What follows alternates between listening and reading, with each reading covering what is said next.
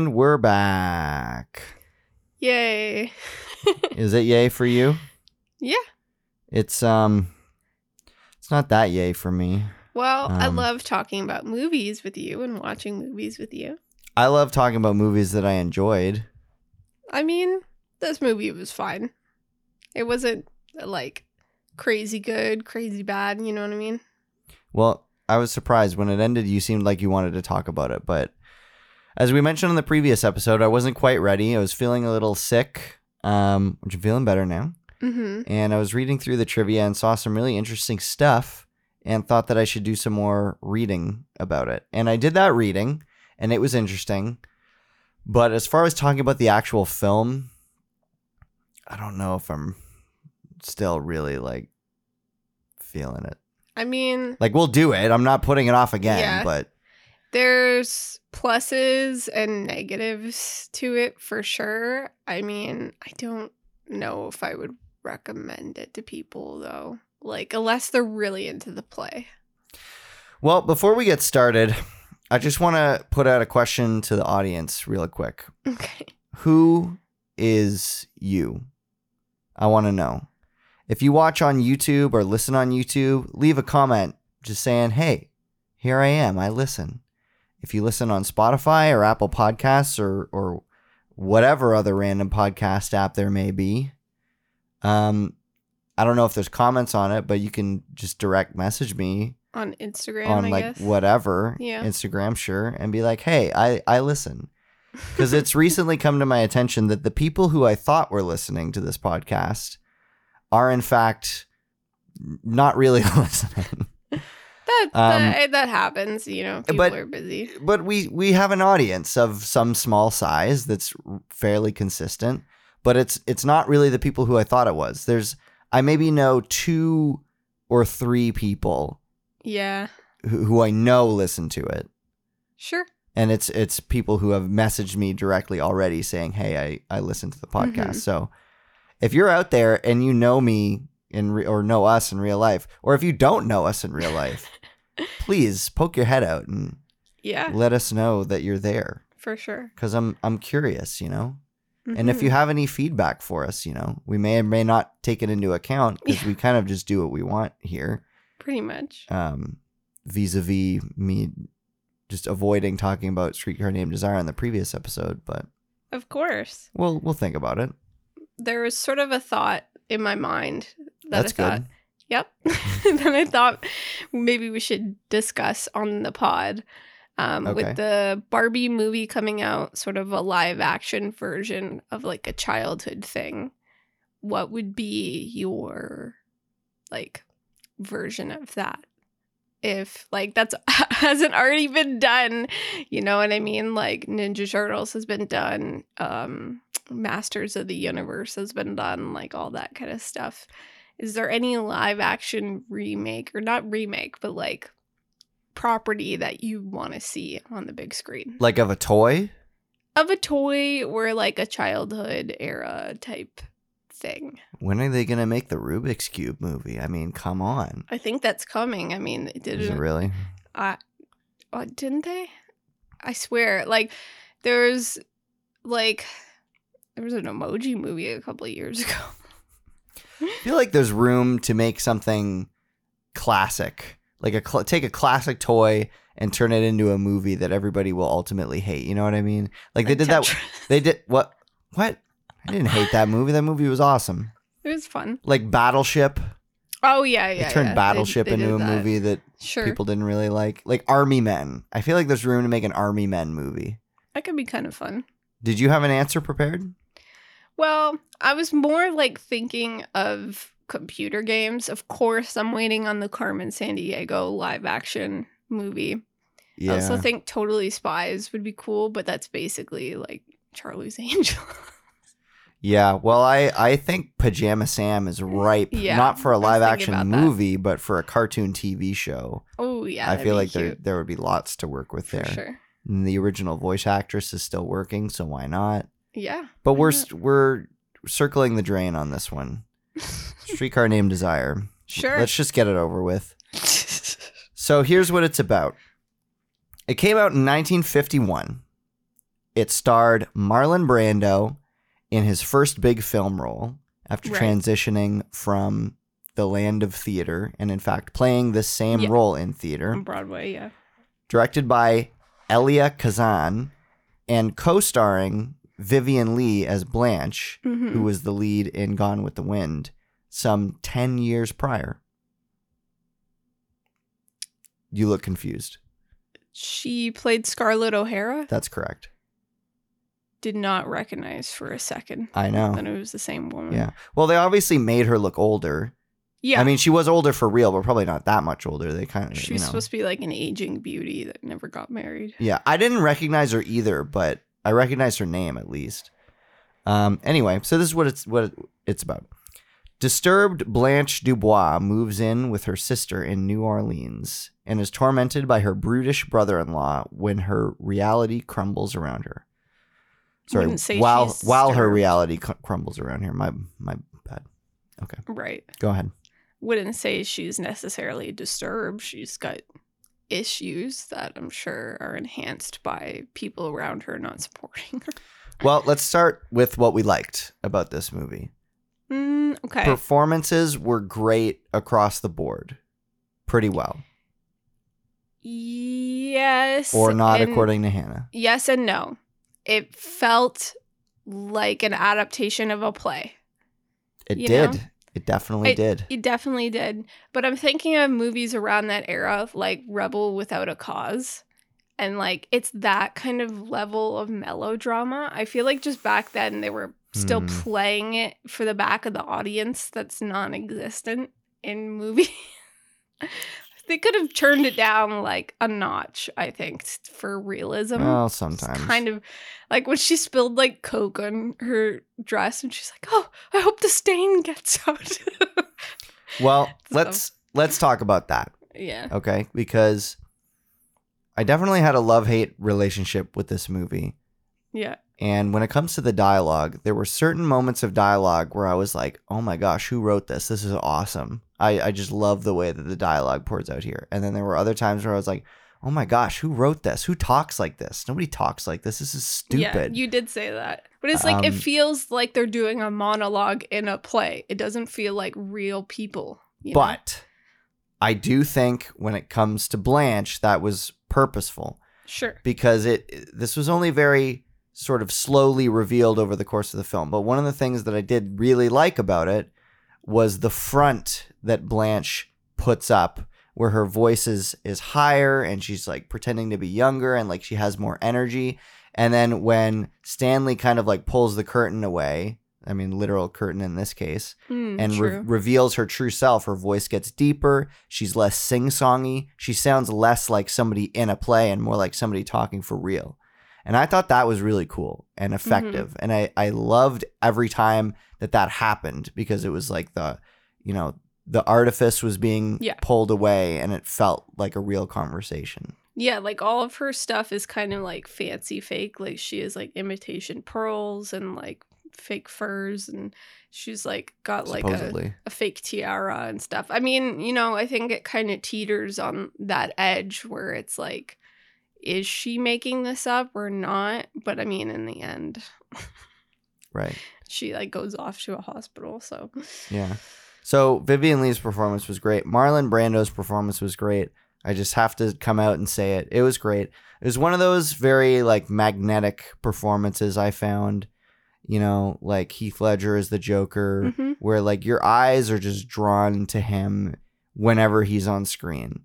You know? His character's so unlikable though. Exactly. Well, that was what I was going to talk about next. That's why I said I have to come out right out and say it. Is like, it was a great performance. It was great acting, but man, I just hated Stanley so much.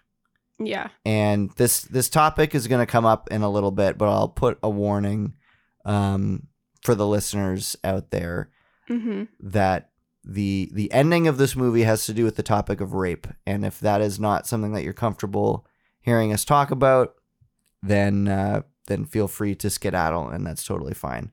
I barely even really want to talk about it because it's verifiably not awesome, but it's a part of the play. It's a part of the movie. Yeah. We'll just kind of skirt around the subject, I think. But I mean, like, that's kind of what the movie did. Like, I didn't exactly. Yeah. I didn't even fully understand what happened until I read like the Wikipedia page. Okay, so you read the Wikipedia page too. Yeah, a couple weeks ago when we said that we were gonna do the podcast, I didn't reread it. Right. Well, for the audience's sake, basically a big thing about this was it was obviously a transition of a play to film. And through that process, it got censored in various ways, one of which is that the character of Stanley is meant to rape Blanche at the end of the film. And I guess in the play, it is very obvious. And in the movie, it's not so obvious. Yeah. Like, you can make that mental leap, but they don't spell it out for you. Yeah, like, you could draw that conclusion, but you could also draw other conclusions. Yeah. Like, but they skirt around it. Like there's a part where, what's Blanche's sister's name? Stella! Oh, yeah. Hey, Stella! That's right. Stella says to the upstairs neighbor, like, I'm not sure if I can stay with Stanley after what Blanche told me. And she's like, the upstairs neighbor was basically like, you have to stay with him because you have a kid with him or something like that. Well, that was the other big thing is, well, actually, that's the main big thing.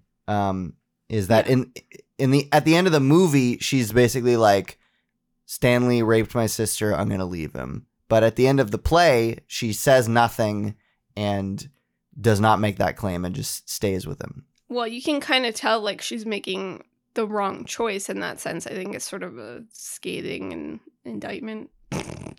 Okay. on like abusive relationships and like people like not having like good relationships. Like, this kind of a motif, like the upstairs neighbor like gets in quarrels with her husband, and like, you know, Blanche gets in quarrels with like her previous partners, and then this guy that shows up, whatever, that was gonna marry her and stuff like that.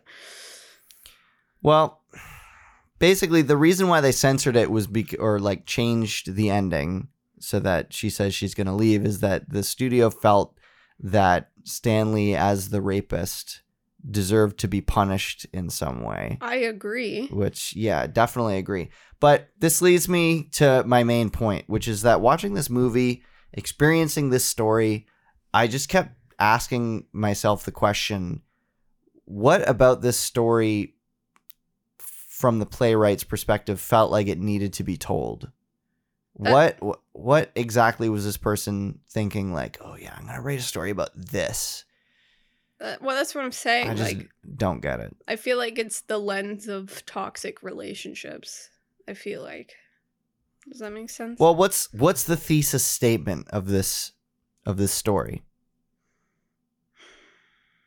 What you know? I don't know if there is one.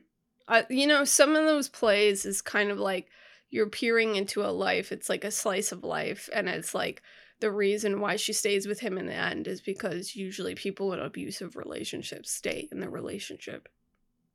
You know what I mean? Well, yeah, but I mean, in this case, it was abusive of someone else, which I feel like is a whole other topic. Well, she was abused earlier in the film during the poker game. Well, yeah. And then. But I was making a different point. Yeah. Well, what I came away with was it feels like this is a very early example of what I've called in the past as a feel-bad movie.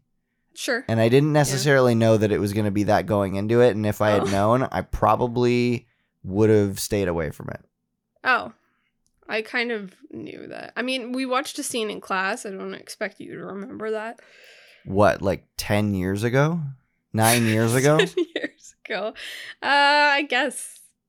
Probably. 8 to 9 years 9 ago. years ago. No, I didn't remember. Yeah. What scene? I think it was probably a scene towards the end of Stanley. Oh, great. Like yelling at Stella. I don't know. Like, I can't call this movie bad. Like, it's kind of a similar situation with Rosemary's Baby. Like, I can't call it bad, but I didn't hardly like it at all. I don't really have a desire to rewatch it. I feel like it's definitely put up on a pedestal. And not as much these days, I don't think. I hesitate to use the phrase overrated because it's just there's a lot of baggage with that term. But I think Marlon Brando's overrated. Oh, well, he's definitely overrated, but I do agree that like there was a certain magnetism to him, like James Dean of that same era. But I think that kind of went to his head, and then he phoned it in a lot of the rest of his career. Yeah. Well, part of what I was reading that made me interested to research it more was that evidently he was the reason why his performance was made such a big deal and why he was such a quick rising star at the time was that he was one of the first people to bring the Stanislavski method of acting and thus like method acting into the mainstream of like really living and embodying the character in the moment. Oh dear. Which like I feel for his co-stars if that's the case, but I mean, I understand getting yourself in a certain mindset to play a character to turn on those emotions, but it's ultimately a job and your co-stars are your coworkers, and it's inappropriate to be treating them in a negative way just because your character is. I think, like if you have to go that far, then you're not a good actor, is how I feel. Because like you should be able to pretend that you are a jerk. You shouldn't be a jerk to them in real life. That's going too far. You gotta know where the line is. Yeah. You gotta know when to turn it off and turn it on. Yeah, it's one thing to be like, we're going to have a big scene where we're mad at each other. I'm just not going to talk to you for the morning so I can get in a headspace of being mad at you and like find like that negative energy, but I'm not going to project that on you. That kind of thing. Right. So let's dig a little bit deeper as to why I feel like I didn't like it, because it's got to be more than just it upset me, right? I feel like that's not that fair. Like Rosemary's Baby upset me. Well, but I still gave it gaslighting the whole time. Yeah, it upset me a lot actually, but I still gave it a 4 out of 5 because I felt like the point of it was to upset the viewer and it was effective in what it was trying to do. It was definitely an interesting story and how it was told. Rosemary's Baby. I mean, it was definitely a feel-bad movie though. I had no desire to rewatch that movie. But for this, I just like it wasn't boring per se. First few minutes was. Well, sure. I found a couple parts a little hard to follow, but that wasn't entirely my fault. Yeah. There are certainly some laughable moments of how melodramatic and ridiculous it was. Well, I'm okay with melodrama, though. Yeah. I mostly expected of this era. The thing is, I feel like there is kind of realistic-ish movies from this era, so I'm not sure if I can fully write it off. But I mean, around the same era as Rebel Without a Cause, Sunset Boulevard, those are a little more melodramatic, but All About Eve, I feel like, is a little more toned down, and that's around the same time period. So, I don't know. You know what? I'm ready to move on. I feel like it's not fair to our podcast listeners to make them listen to us talk about something that we don't care about, or at least something that I don't care about. Like I don't feel like I'm providing quality content right now. I mean, some movies are a pass, And like I kind of was like, I'm not sure I want to do this for the pod, and you're like, oh, but we got them. Like, I don't even because we had watched like 20 minutes ago. No. No. Oh, the movie. Watched it because last year we watched like the first 20 minutes of it, and it was kind of a snooze fest. So I'm like, I don't know if I want to go back to that. It definitely got better. It was interesting, but it's certainly not anywhere close to being my favorite movie. I think the lighting was really interesting for that time period. We hadn't seen a lot of that really dramatic lighting. Like there was a really great, like in terms of well lit scenes where Blanche meets Stella at the bowling alley, and they're sitting in like a corner booth, and she's like kind of silhouetted and like lit like a spotlight, and all that kind of stuff was really nice, really pretty. There was definitely some great moments to it. But ultimately, like, I don't know. I think it's definitely a pass. Yeah. Well, okay, I'll rattle off a couple more thoughts, and then we're just talk about something else because I wanna leave this podcast on a good note. Okay, so a couple pieces of trivia here. Evidently, as the film progresses, the set of the Kowalski apartment actually gets smaller to heighten the suggestion of Blanche's increasing claustrophobia. So I got some thoughts about that. Okay. When I first read that piece of trivia like a week or so ago, I was like, whoa. That's cool. I would have never thought to do that. What an interesting technique. Oh, man, that's awesome. But then thinking about it more, I was like, was that really effective? I didn't even notice it, honestly. Did that work? No. But here's the thing. I noticed, but I didn't notice in that mentally, I was like, oh, the apartment's getting smaller to, emphasize the claustrophobia. Instead, the idea or like the thought that it sparked in my brain was like, hang on, the set that the film is taking place in doesn't feel like the same set from like 30 minutes earlier in the film. Did they switch sets? Because this doesn't all of a sudden doesn't look familiar. Like, are we in the same apartment? That's like a couple of times, like when they were playing poker. Sure. If you recall. Yes. I thought they were in a different, I actually said this out loud. I thought they were in a different house, a different apartment, and you had to remind me that they were still in the same, they're playing poker in the same apartment they've been in the whole time. Yeah, because he had said earlier, like, I'm hosting poker tonight. Yeah, but but when the scene came up, the set looked different, and so just like physically I felt like we were in a different spot, and so all of a sudden I was starting to get confused. So I would actually argue that the idea of making the set smaller as the film went on was not effective because it just made me feel like I was taken out. I think if we didn't have the subtitles on, I would have a really hard time following this movie. Well, I was kind of high as well. For pain relief. Yeah, you had too much of the vape pen, I guess. You alluded to this in the previous episode. Yeah. That's the only reason why I'm bringing it up. Because I think we watched part of it, and then you were really confused. It was what was going on, and I had to explain stuff to you, and then you're like, okay, we have to take a break. I don't think I can follow this. This is not something that I do recreationally. It's just for pain management. Right. Please understand. But yeah, we had to take a break because of that. But I was still following along. Yeah. It just took a lot more mental energy. Okay, couple more pieces of trivia. Vivian Leigh, who suffered from bipolar disorder in real life, later had difficulties in distinguishing her real life from that of Blanche Dubois. That is extremely sad. Moving on. That sounds like an urban legend. Come on. Yeah. Fitted t-shirts could not be bought at the time, so Marlon Brando's apparel had to be washed several times and then the back stitched up to appear tightly over the actor's chest. Also sounds like an urban legend. Not gonna lie. I mean, yeah, tailoring is a thing. Oh, you're gonna tailor a shirt to fit him really well? Who cares? Just wash it 30 times. Who cares? Whatever. Vivian Leigh was only 36 and had to be made up to look older.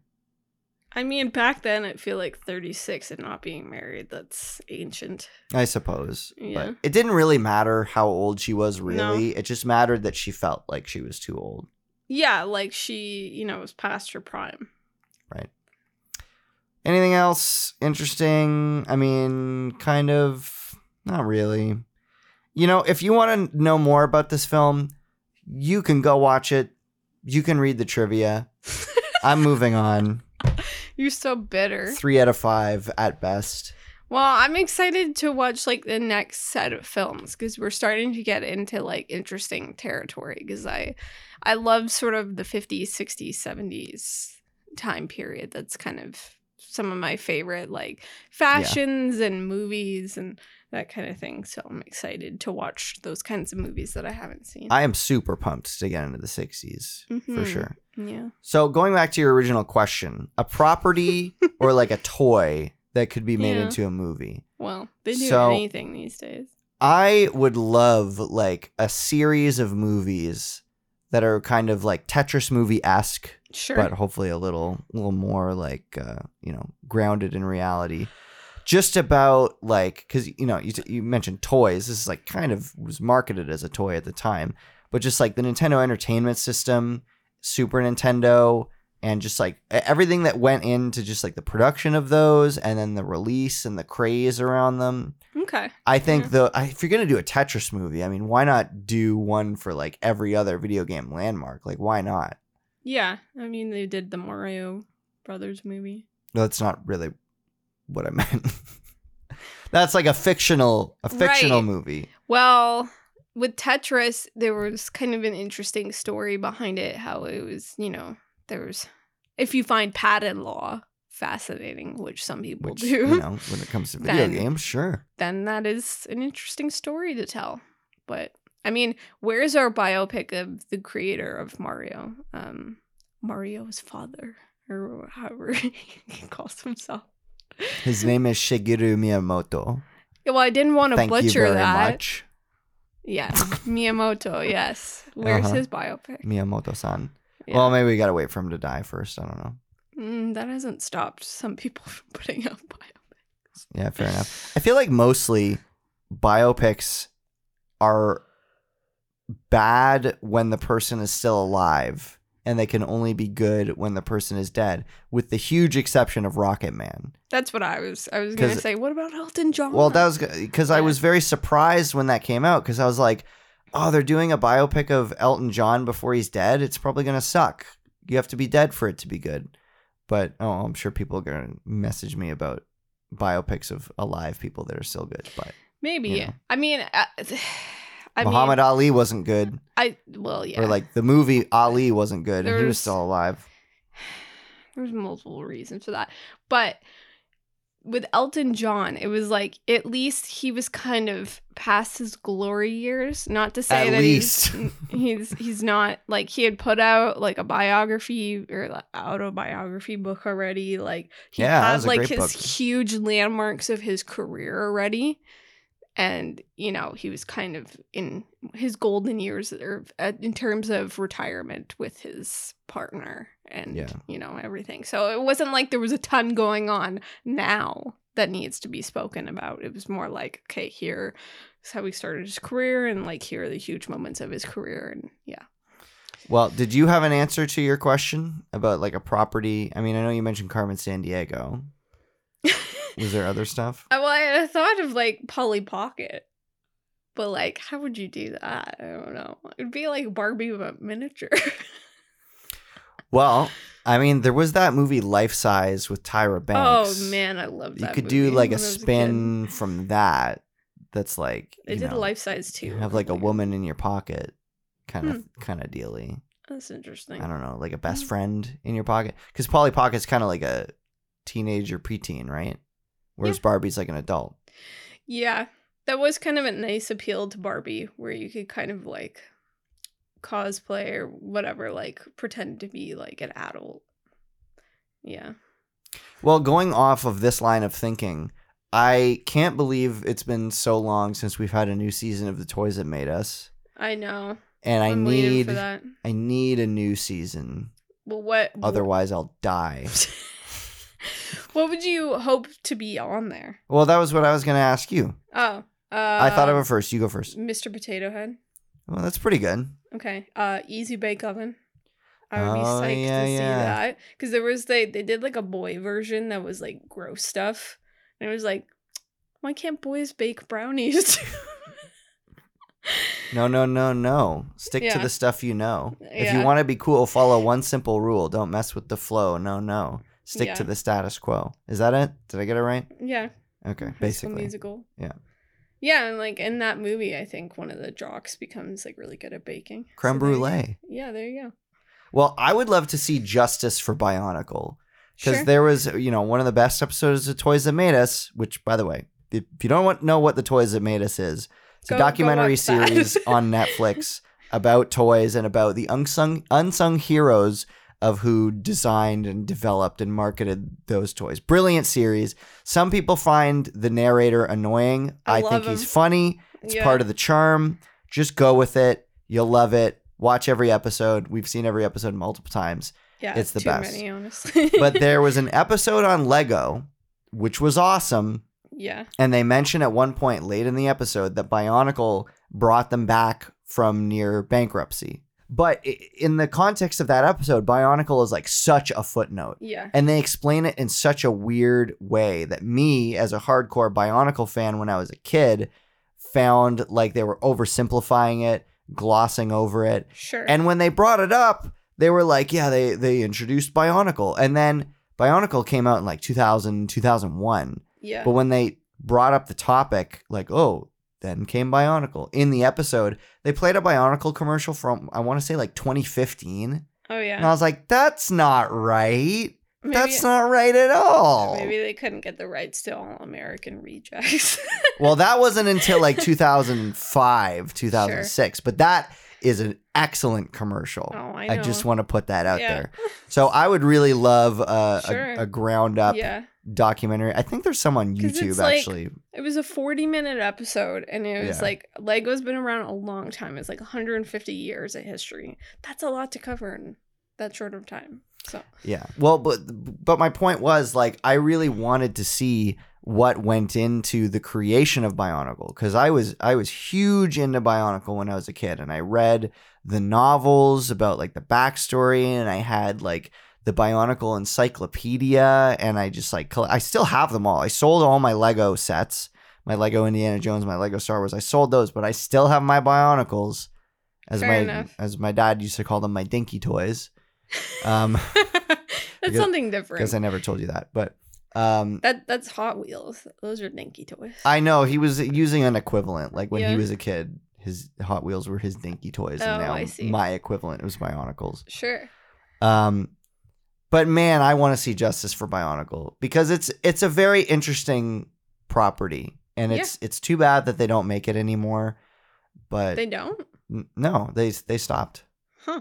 Yeah. Didn't know that. But like the first couple of years of Bionicle was really interesting. Like they had books, they had movies. Yeah, they were really pushing all about the Toa, finding the power of the masks and all that, and like I just ate it all up. I mean, they could do like a part 2, because there's been so many Lego video games and stuff.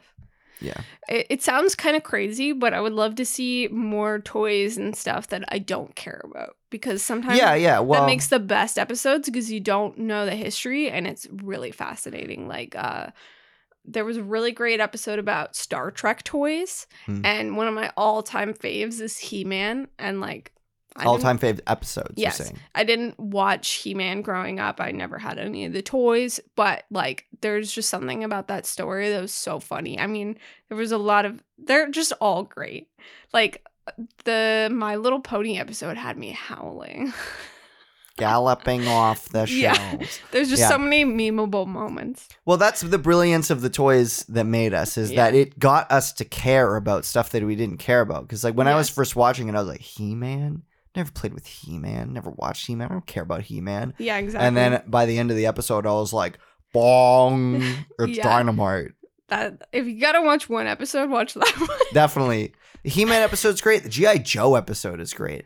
Yeah. That one's really, I like that one a lot, because they go into the origins of the action figure, basically. That's true, because it was one of the first. I mean, even wrestling toys. Like, that was so interesting to hear about, like, all that kind of iterations. Wrestling, and then Star Wars. Like, even if you're not a Star Wars fan, it's still interesting, because, like, you go into a toy store or, like, a toy aisle, and you see, like, 5-inch toys, 7-inch toys, 3.5-inch toys, and it's like, where does that scale come from? And, well, as it turns out, it came from a guy in an office being asked how big he wanted the toys to be, and he said, they're going to be this big, and he held out his thumb and his forefinger, and then a guy took out a tape measure and measured the distance, and it was like 3.5 inches, and he was like, all right, that's how big it's going to be. Right, and then they made it bigger from there to compete, like with wrestling toys, they made it bigger to be more like life size and stuff. Yeah, it's just, it's fun on a bun all around. Yeah. And unfortunately, I think the reason why we haven't been getting new seasons of the Toys That Made Us is because they did a spinoff called The Movies That Made Us. Yeah, there's some good episodes of that. And that has been much more popular, because I think more people, especially people browsing on Netflix, care about the making of movies more about the making of toys. It's unfortunate. The issue is a lot of those stories have been told already. Yeah. You know, like It's we more watched. accessible. They did an episode on the making of Back to the Future, and we were kind of like, Yeah. we know all this all already. yeah. Because we're both such big Back to the Future fans. And I had like all the special features and stuff. Exactly. We'd watched those years ago. Stories like Pretty Woman is interesting to hear stuff that we didn't know, but like and you know, it's less so unsung heroes, you know, like big directors like John Landis and Robert Zemeckis, big stars like Julia Roberts and Sigourney Weaver in the Aliens episode. Like these are all people who have had their stories told already. I suppose. Well, there was interesting moments to that. Like I think Julia Roberts. I'm saying first. Yeah. I'm saying I love the movies that made us. Yeah. Go on with what you're saying. Like there was moments of like unsung heroes in that though. Like Julia Roberts, this was her first like lead movie role. People didn't necessarily want to take a chance on her, and you know the script went through a lot of different iterations. But you know, for very big movies like Back to the Future, it was kind of like, yeah, meh. Right. But my point was, with the toys that made us, you would take properties like He-Man that were super popular in the 80s and sold millions and millions of dollars worth of toys and had live action big budget movie versions starring Dolph Lundgren and, you know, have continuing fandoms to this day. Mm-hmm. And then you narrow down on the guy who came up with the name He-Man, Roger Sweet, and it's like, no one has ever heard of this guy. Nobody knows what he looks like. Nobody knows his funny such a voice. Wild character. This guy just like worked in an office designing toys, and no one's ever heard of him, but his ideas made millions of dollars. Yeah. That's kind of the cool thing about the toys inception is it's just a lot of people in an office being like, I don't know what to call it. I'll call it Megatron. Yeah. Like, well, and it's also it's interesting seeing the different design philosophies. Like you have the Star Wars episode where they were basically given the designs and then they were like, wow, these are cool designs. I can't believe I get to make toys out of this. Then there's other episodes like the My Little Pony episode where it's like, I have an idea that I believe in and I think other people will like this idea and it's driving me to want to make this toy. Then you have episodes like the Masters of the Universe He-Man episode where it's like, they're specifically designing and calculating the design of toys to make the most amount of money possible, to be like, to use the words that are most appealing to kids and use concepts that kids are going to want to buy, and all just like so calculated.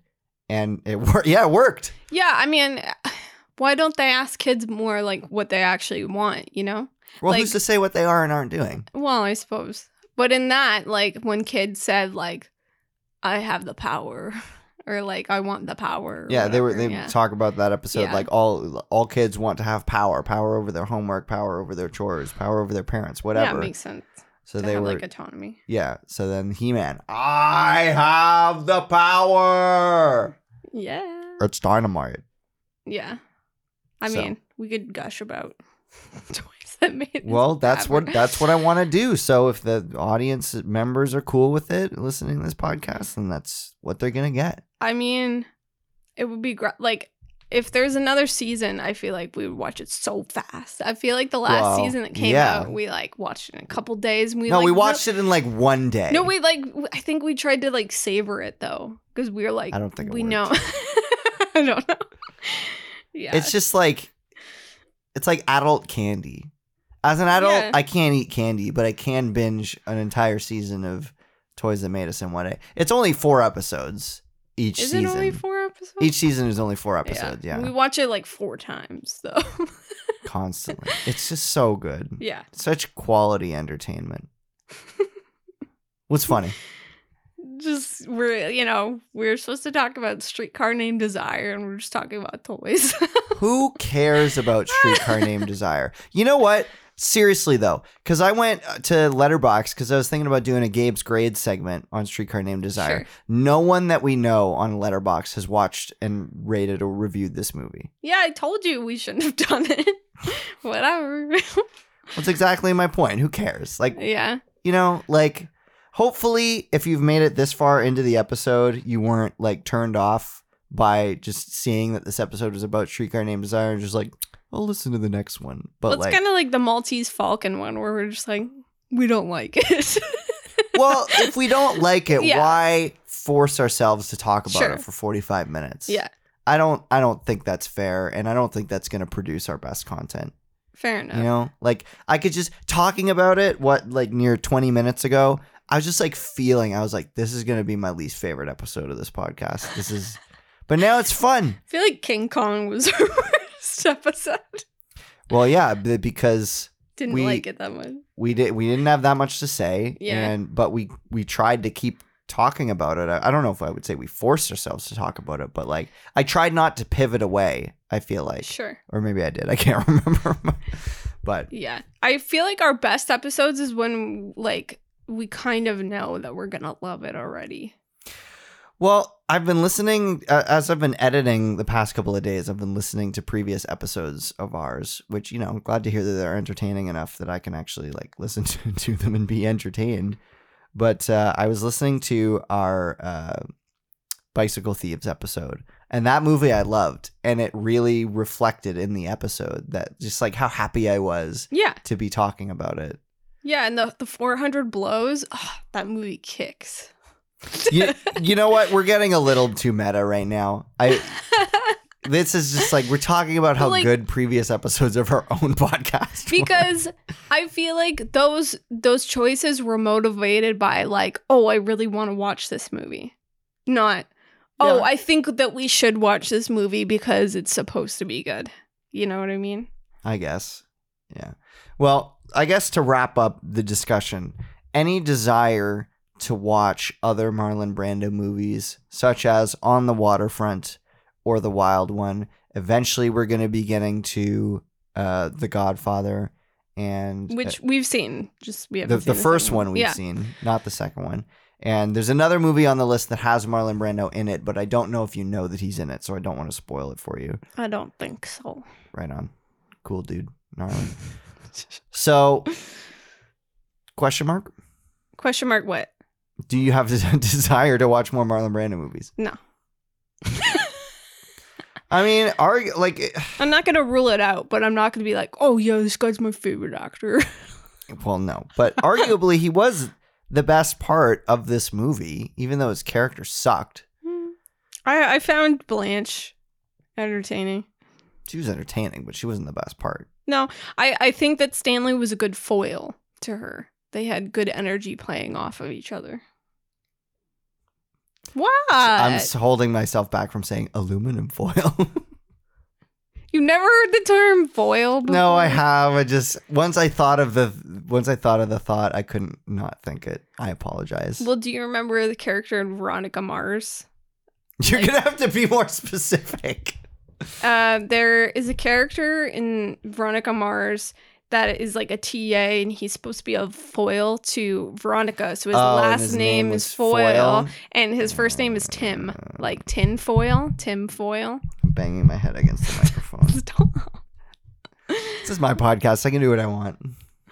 It's your podcast crazy. Too. If you want to bang your head against the microphone, you can. I upgraded your microphone extender from the last episode. So I don't do my signature move of crashing it. Well, do you want to tell the audience what it used to be?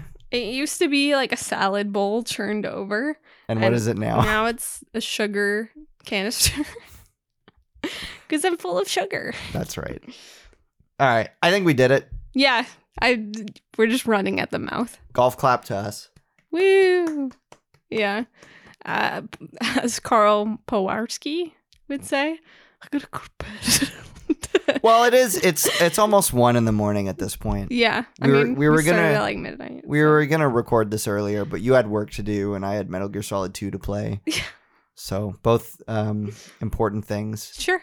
Yeah. Not quite equally as important, but yeah. You know. Well, and I got Fight Club to read, so gotta get back to that. All right. Well, thanks for enduring this weird episode of the podcast. Next on the list is probably The Thing. Oh, yeah. the original version. Sure. It's actually called The Thing from Another World. The John Carpenter version is called The Thing. Right. The original is called Thing from Another World. I'm excited to talk about it. I mean, we haven't watched it yet, but I'm excited to talk about it if only to talk about how much I love the John Carpenter version. Right. I'm generally a fan of John Carpenter. I thought Halloween was pretty good considering the budget and limitations they had. And I just added They Live to our list, which is also directed by John Carpenter. I want to say that the Elm Street series is John Carpenter. Is that correct? That's Wes Craven. Yeah. Well, Wes Craven is another spooky guy. Anyway, so look out for that episode on The Thing from Another World. Yeah. I'm sure it's probably not going to be as good as the John Carpenter version, but I'm going to go in with tempered expectations that, you know, it's going to be its own thing. Yeah. I mean, some people always say, like, you know, that the original is better. This might be one of the few instances where that's not the case, but we'll see. Looking forward to it. Yeah. All right. See you then. All right. Bye. Bye.